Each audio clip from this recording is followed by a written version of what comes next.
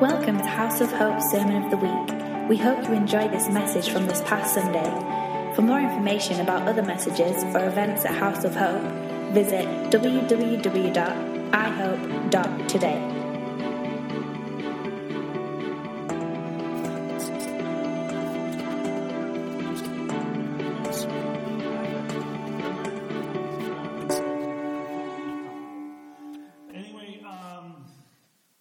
Some of you may know that a few years back we had some water issues in our house.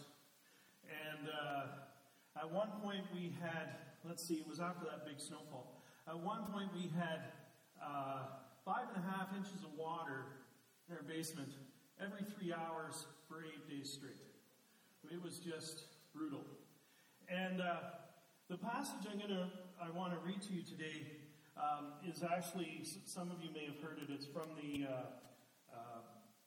It's from Ezekiel, and it is the passage in which there's water coming from the temple. And I always thought, boy, if you're going to have a vision of a temple, I don't think water coming from the altar is a good thing.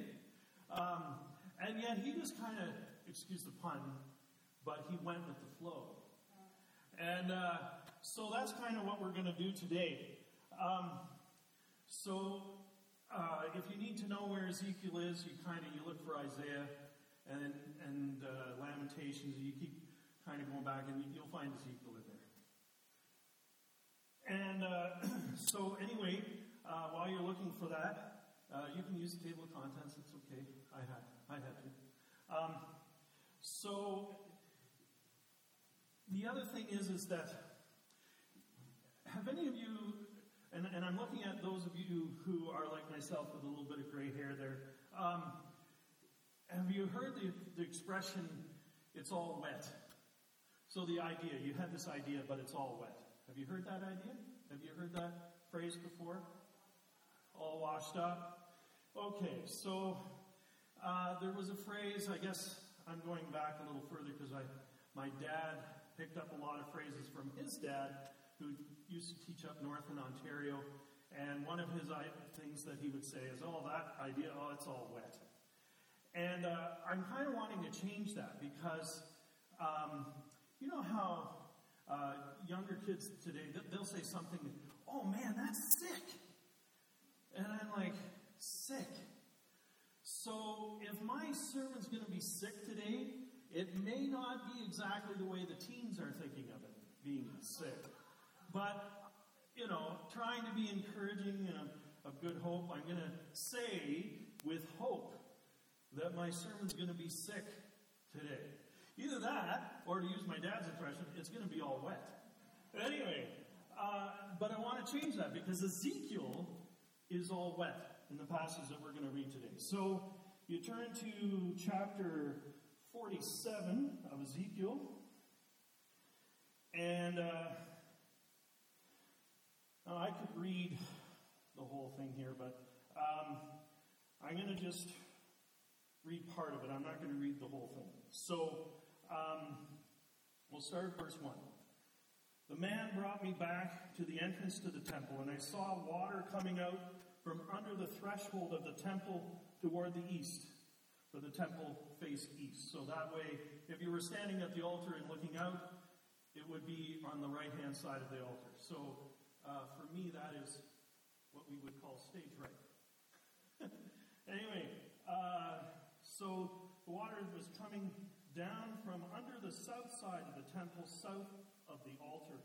He then brought me out through the north gate and led me all around the outside. Now just imagine that this is quite far. We're talking almost half a kilometer around to the other side. So this is a bit of a hike. But anyway, he goes around and he gets to the outer east gate, and there he sees the water trickling out from the south side. As the man went eastward with a measuring line in his hand, he measured off 1,000 cubits, which is about a third of a mile, or about 500 meters, 530 meters, something like that. 1,750 feet, something like that. Rich Richard's already correcting the math in his head. That's okay. And he then led me. What's that? Yeah, no kidding. Of course, I had to get the one that's all full of math. I'm a musician. I count to 4 and I start over. Anyway, then he led me through the water, and that was ankle deep. He measured off another 1,000 cubits, so another third of a mile, and led me through water that was knee deep. And then he measured off another 1,000 cubits, or another third of a mile, and led me through water that was up to my waist. And then he measured off another 1,000 cubits, or another third of a mile. But now it was a river that I could not cross, because the water had risen and was deep enough to swim in, a river that no one could cross. So,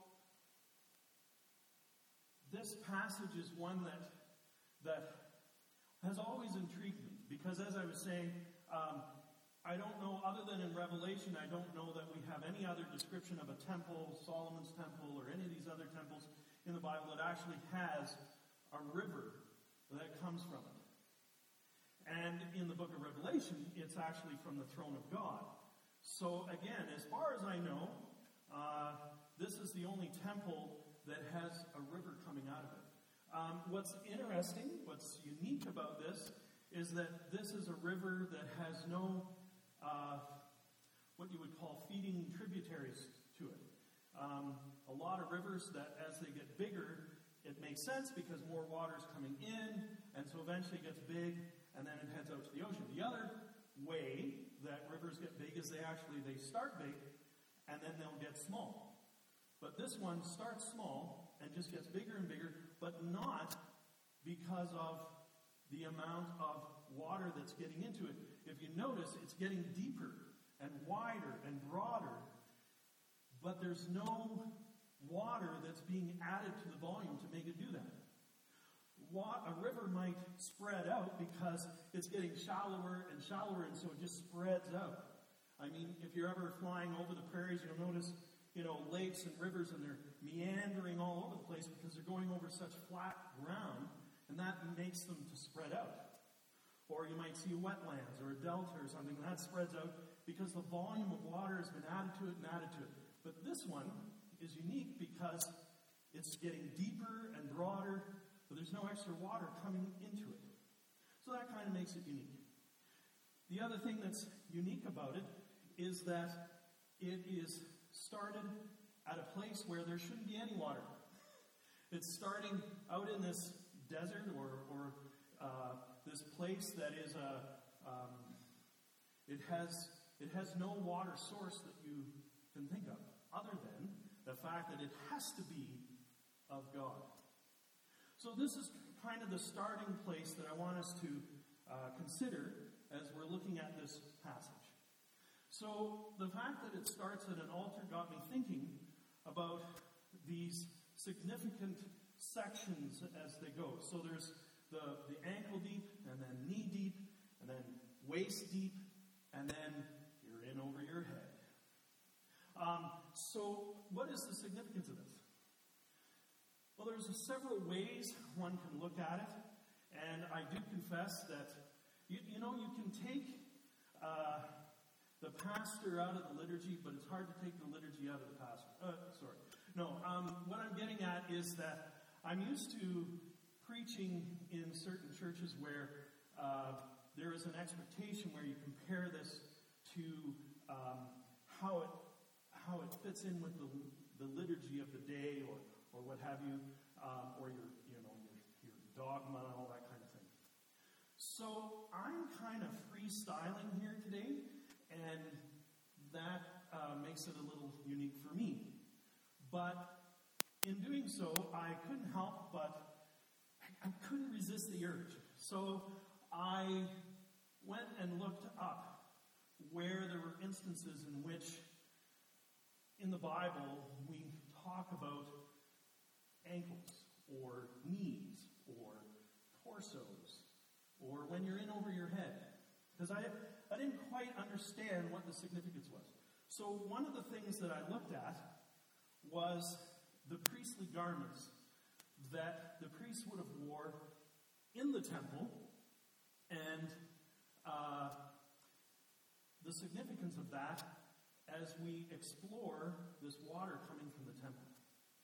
Now, before your eyes glaze over, and you go, oh, really? Did I come here today just to hear this? There were other things that we could have looked at. One way is to look at the water as the presence of the Holy Spirit enveloping you as you head out from the temple out into the world, and as you go deeper and deeper, you are then more surrounded with the Holy Spirit, and so therefore you're more equipped to do ministry. There's all kinds of ways that one could look at this. But the reason why I looked at this in a different way was, I didn't actually see any other commentaries that did this. So maybe that's a dangerous thing. But it really hit upon my heart that one of the things that made it clear for me that there was some significance to these things is that it was all about this man being taken on this journey. And I realized that this journey is a journey that each of us can take.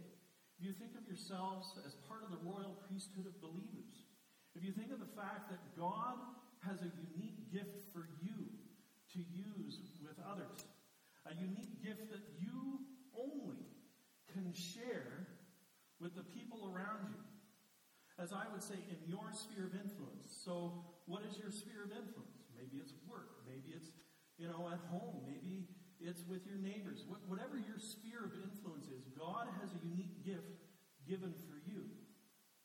And so God takes this man on this journey of faith, and what's unique about it is it's going away from the temple. It's not going toward the temple. We often think of those songs where it talks about entering the Holy of Holies, right? Maybe that's an 80s worship song, so I'm a little behind on things. But anyway, you're entering the Holy of Holies. And the whole idea was that you were to come into the temple. And there's, of course, the vision of now I'm catching myself. I think it's Jeremiah where he sees just the foot of God. Or is that Isaiah? Oh, boy. Oh, no. Well, somebody will correct me later. Anyway, this whole idea of coming into God's temple. And in fact, the book of Revelation talks about us coming into the city of God, or the temple, where we see the throne of God. And the new city of Jerusalem is, in a sense, like the temple. And yet this vision takes us away from it. So again, I got thinking about how much this is talking about our journey. If one goes with all the way they date scriptures and all that kind of thing, this is supposed to be in the 25th year of the Israelites being exiled in Babylon. So there are people in Babylon now who are Israelites, but have no living memory of what it was meant to be out in the temple area, or to be a part of Jewish tradition on site, as it were. So these words of Ezekiel suit us very well as well, I think, because we too, as it were, are in exile. There is some day when we are going to come home to the temple. But right now, the temple isn't here. Other than that, we are God's temple. So to me, this it started to make sense to me. And of course, I'm saying that, praying and hoping that it's going to make sense to you as well. Anyway, it starts off with the fact that you're at the altar and you're looking east out towards the beautiful rising sun, but you see the Shekinah glory of the Lord coming. And what makes you realize that it's something more than a sunrise, hitting all the gold of the altar and the room all around, is that it's reflecting off, oh dear me, water at the altar. Oh, that can't be a good thing. And yet, the vision is that the man is taken into this water, which starts actually just as a trickle. And any of you remember as kids, did you ever play with water? You know, the water out in the ditch or out in the woods, and you follow a little stream and you switch it around so it flows a certain way. I can just see the priest at the temple going, "Oh my word!" And I know that this is just a vision that Ezekiel's having, but people talk to their hallucinations all the time. I see it in the movies. I've never personally had experience with that. Okay, I'll be quiet. So anyway, but you can just envision these priests, seeing this little stream meandering and going, okay, well, we better put some towels over here so it goes over here. Anyway, they're following it. And so for the first 1,000 cubits, they're following this water that is only ankle deep. Now, I have a little stat here that I have to read to you because I couldn't memorize it really, but anyway, ankles. There's an interesting little tidbit here that if you injure your ankle, you can actually not walk sometimes for up to 6 months. Your ankles take a long time to heal, more than other parts of your body. And I don't know about you, but if any of you have arthritis or anything like that, when your feet are not comfortable, the rest of you isn't uncomfortable. This idea of being at the altar, the healing starts, as it were, right where you feel it most. And God's already starting to heal you and making you feel better. There's another interesting passage as I was exploring this. You'll remember that Jesus was with his disciples, and they were in a room, and this lady came and anointed him with oil, and she washed his feet with her hair and her tears. There was another instance where Jesus and the disciples were gathered in an upper room, and Jesus washed his disciples' feet. All that dirt, all that grime. When after Jesus had died, there's a couple of things that I remember, or that I think I would remember. I guess that's the best way to put it. That I think I would remember if I was one of the disciples when Jesus died was that there would be two things. One is the scent of alabaster, not the alabaster jar, but what was in the nard that was in the alabaster jar. There is archaeological evidence. The fact that nard is one of the perfumes that lasts the longest. They found them in the tombs in Egypt, and little vials of nard. And nard is still considered one of the most valuable perfume. You can, if you look up authentic nard, there's all kinds of different kinds of nard. But if you look up the authentic nard, a little vial like this is still thousands of dollars, because it comes from a certain leaf on a certain mountain or blossom, and it's really hard to get a hold of. And it will last centuries. They opened up these vials, and the scent of the nard was still there. So when the disciples were gathered as Jesus had died, they would be smelling that nard, I'm sure, because it filled the room wherever he went for the 3 days prior to his death. Wherever he was, that scent of nard was there. And the other thing that I think they would remember is as they were looking at their feet, they would remember that Jesus had washed them.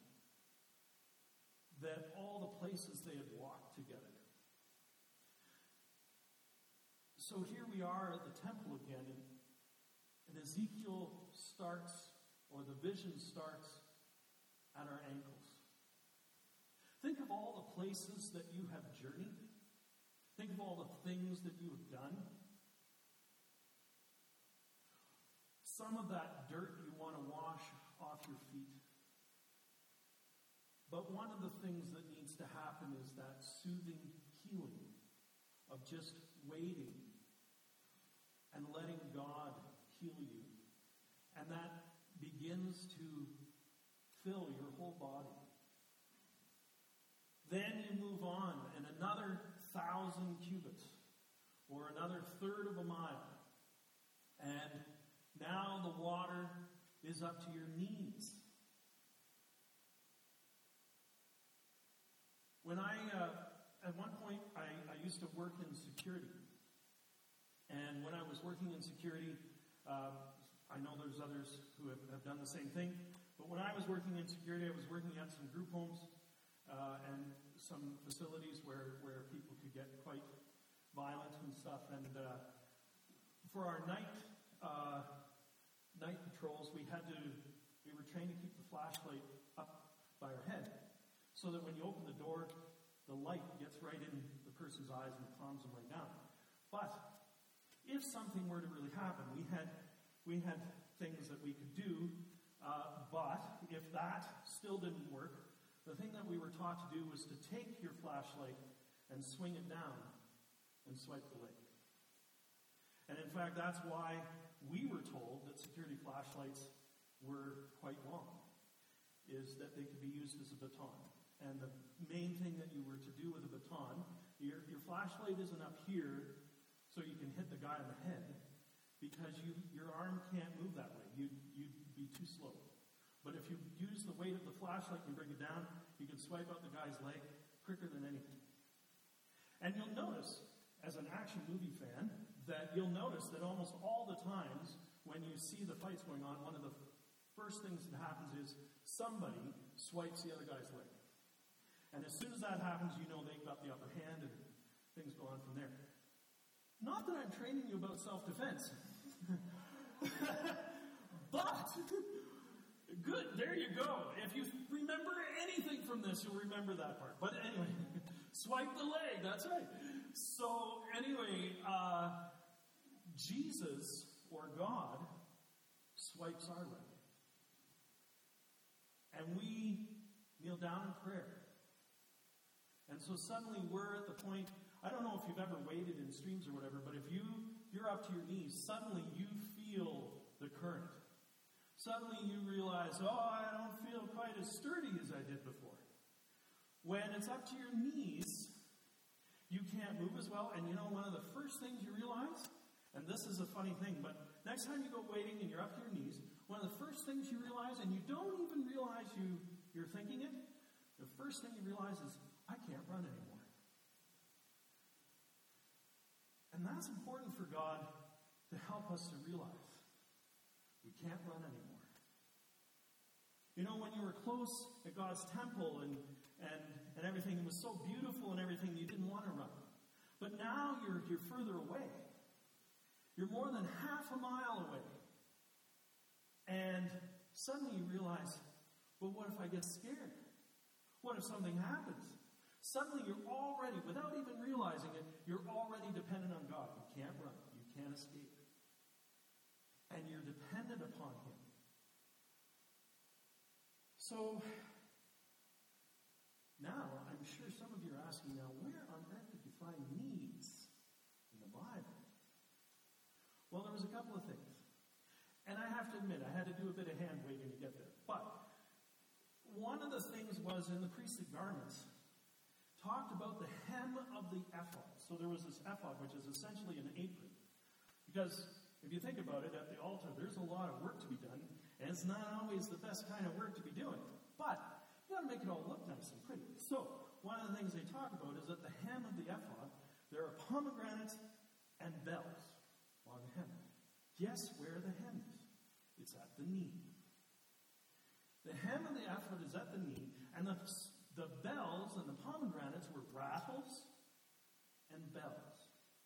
Bells and rattles.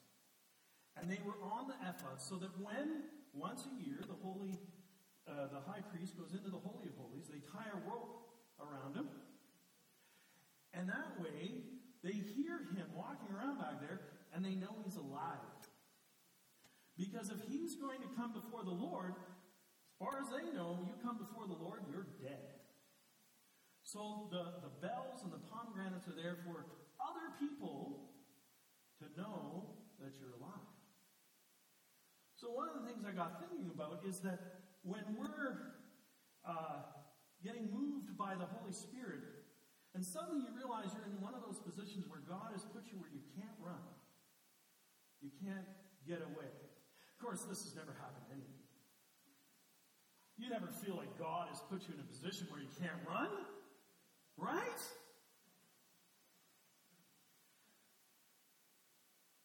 So, suddenly, it's all beginning to make sense. This is where your witness to others becomes important. You know, when stuff happens in life, people turn to all kinds of things. People turn to drink. People turn to, I don't know, whatever it is. But when stuff happens to us, when we get into those positions where we can't run away, what do people see? What are our bells and pomegranates that let people see and hear what our response is to the situation that God has put us in? Because, of course, we can all say, oh, well, the devil made me do it. Actually, often the devil doesn't make us do anything.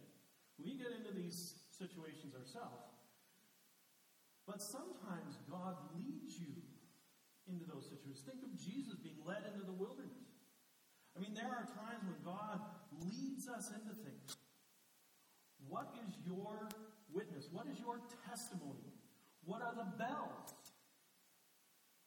What rings the bell for other people from you?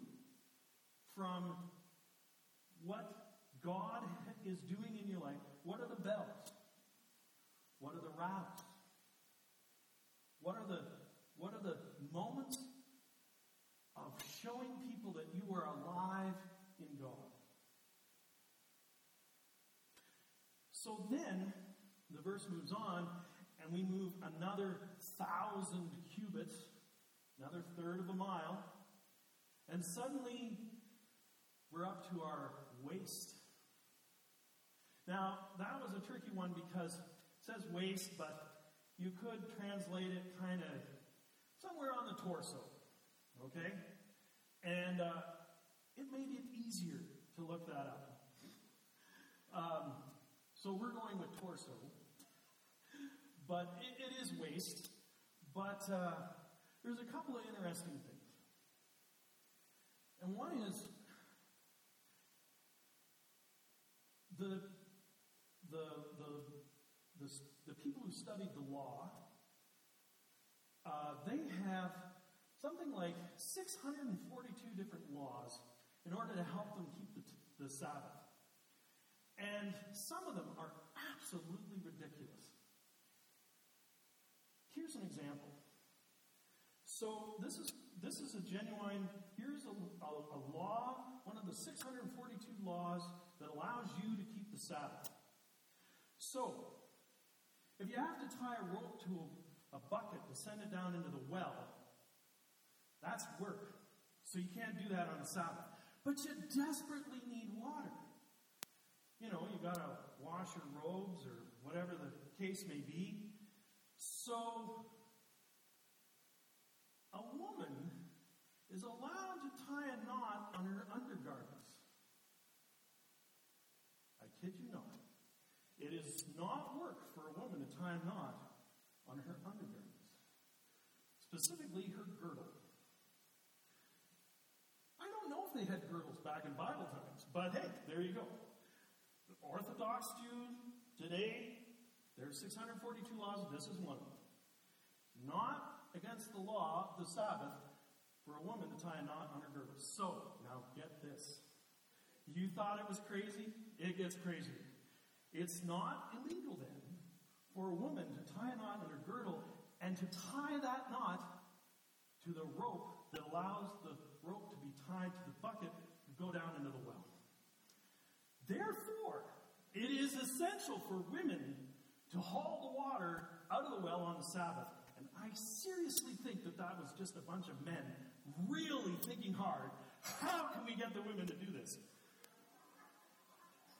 Did I offend any Jews in our midst? I hope not. Anyway, I read that. I literally burst out laughing because I could not believe it.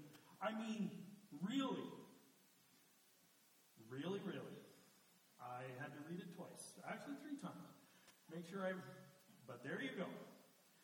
So, it is not illegal for a woman to tie a knot to a girdle onto the rope that allows the water to be pulled up from the well.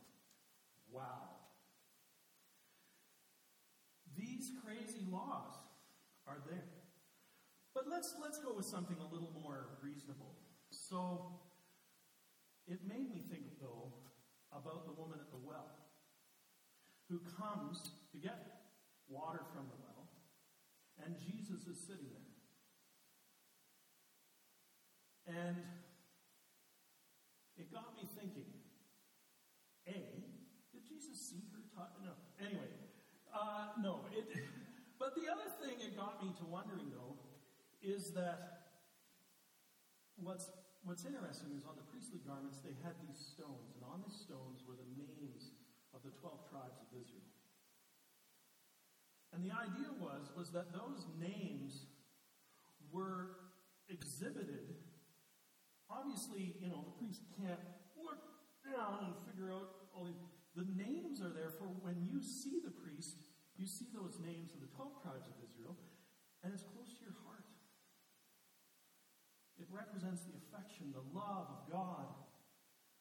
And the woman at the well, I don't know about you, but she received the love of God at the well. And so here you are, up to your waist, up to your torso. If you think about the full armor of God, the breastplate of righteousness, all these things talk about God's love being close to our heart. So that moment when you're feeling really insecure, because now the water's up past your knees, up to your chest, up to your waist, and suddenly you're quite insecure, God is sharing his love for you so that you know you are loved. And that becomes even more important than the witness that you had just a while ago when the water was up to your knees. Because once you've witnessed to people, you feel vulnerable. As you progress in your journey of life, the more that you have received the healing, the more you are feeling vulnerable. And yet the more that God is working in you. It's interesting that the more that God does for you, the more he puts you at risk.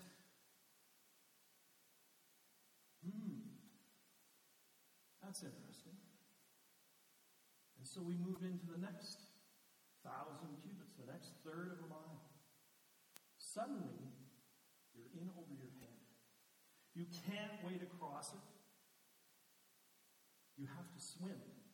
And I believe, as I did my exegetical exercises correctly, that there are times in which swimming is mentioned in the Bible, but this is the only one that doesn't have to do with death and dying of either animals or people.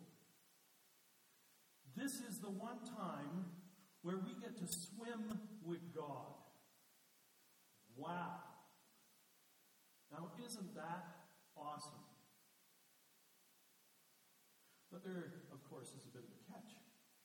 You're not skinny dipping. You're not tubing. You're swimming in your priestly garments. Now, I don't know if you've ever fallen in the water with clothes on, but it's scary. And there you are, weighted down. If you ever look in Exodus 28 and look at the priestly garments, they are heavy. They are solid. And if you were to try and go swimming in them, you'd sink like a rock. And literally, there are rocks on those priestly robes. There's 12 for the tribes of Israel, and there's 2 great big slabs on your shoulders, or sometimes described as cubes. Anyway, big rocks. And there's gold. And of course, gold doesn't weigh much when it's just a little bit, right? But it's here, and it's here, and it's there. And it's heavy. So just imagine, there is a verse, I think it's Psalm 129, where it mentions the fact that you are to be with God, immersed in His love, and you are, as you are immersed in God, you don't sink. You don't, I forget how it goes. And of course, again, I'm caught with quoting something that I didn't write down originally. Psalm 129. This one I probably should look up because otherwise I'm going to be in a lot of trouble. Let's see.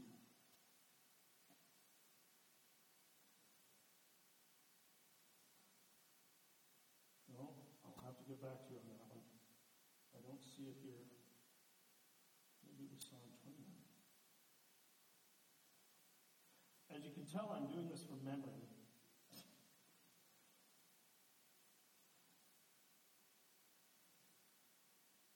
Yeah, Psalm 29.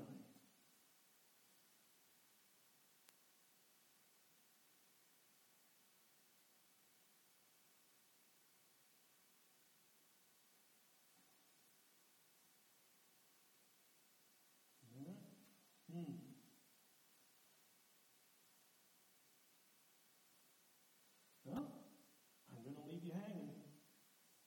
Yeah. Oh, I should have written it down. Yeah. Anyway, I'll get back to you on that one. Problem was I read it from a number of different translations, so now it doesn't stick in my head. Anyway, the idea here, though, is that when you're in over your head, when you're feeling overwhelmed, this is the time when you feel like you're, what do we say, you're out of your depth. A time when you're absolutely overwhelmed. This is the time that God has you completely surrounded. And He's got you. And it's also the time when you are able to share with others. You know, in the priestly garments and also in the armor of God, the helmet of truth. You have, in the priestly garments, the mitre. And what's interesting is, unlike the Pope's mitre, the Pope's mitre was to tell everybody, I'm, Christ in persona. I am the person of Christ. My word is infallible. All that kind of stuff. But in Exodus 28, in the priestly garments, the mitre is that you are sharing with others that you are representing their holiness. Their holiness. So when you are out of your depth, when you are in over your head, you are representing the holiness not only that is within you, but God has slowly engendered to you and given to you, instilled within you. This is what you share with others. It's a powerful moment where you are totally immersed in God, and yet you are representing the holiness that God has given you, but also the holiness of all those people in your care. No pressure. I want to conclude with a verse that I hope is going to sum this all up. I hadn't really given the Passion Translation much credit for a variety of reasons. But I want to share with you from Colossians 2, chapter 2, verse 10. Good thing I'm not preaching today. Oh, wait. Okay. So, Colossians chapter 2, verse 10. And this is out of the Passion Translation. And our completeness is now found in Him, We are completely filled with God as Christ's fullness overflows within us. He is the head or the source of every kingdom and authority in the universe. This is what the journey is that Ezekiel takes us on. He is the source, but he fills us to completeness. When I was first reading this passage, I thought, I'm a scuba diver. This is so cool to think about the idea of us scuba diving with God, And then I realized, wait a second. No, not at all. We're swimming. We're in over our head. Because if I was to wear the scuba gear and everything, suddenly, and I know that's a vision you can't get out of your head too easily. But anyway, if you're swimming with God, you are totally vulnerable. Your life is at risk. You don't have the breathing apparatus. You don't have all this stuff. You've let all that stuff go. You've let out the controls to God. He even has, at this point, what I would call, you've released full navigational rights to God. You'll notice the passage goes on to say that he went back towards the shore. He was taken, I believe is the word, he was taken back or led towards the shore. God had control that whole time. When we are out of control, when we are feeling like nothing is going right, we have no idea what's going on, remember that God is in control. I had a moment of insight when I was looking at, I can't remember his name, I think it's Bill something, from the church down in Reading. I was listening to one of his sermons. Bill Witt? There was another Bill with a W as the last name. Weston? I don't know. Anyway, maybe it was Bill Jones. Anyway, when he was an older guy. Is that Bill Johnson? Okay. So, when he was speaking, this one sermon, he said, there was a sermon that was totally unrelated to Ezekiel, but I'll confess, I just went with there was a list of them, and I went with the first one I saw. And what was interesting was that buried halfway through the sermon was this powerful word, which was that the measure of authority spiritually that you have is in direct proportion to the depth of your worship. And that meant a lot to me in looking at this passage, because as you are heading out in this journey with God, as you're led along this river that starts at your ankles and moves deeper and deeper, you are still in worship. And in fact, the further you leave from what you consider your temple, your place where God dwells, so the times when you're way out of control and feeling you're in over your head or out of your depth, when you are worshiping in that spot, that is when you have the strongest spiritual authority. I remember for many years as a pastor, I would preach that, if you have problems or whatever, you should be coming to church.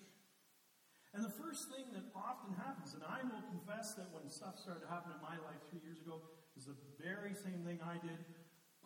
You think I'm going to church? You've got another thing coming.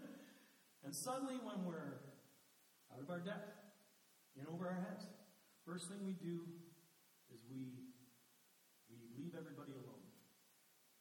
And we don't face the risk, the vulnerability, all that stuff. And God is telling us no. When you have those issues, come to me. I will give you rest. I will give you healing. God bless you. Thanks for listening to our Sermon of the Week. Our desire is that you will be changed by the love of the Father and the power of His presence. For more information about House of Hope, visit us at www.ihope.today.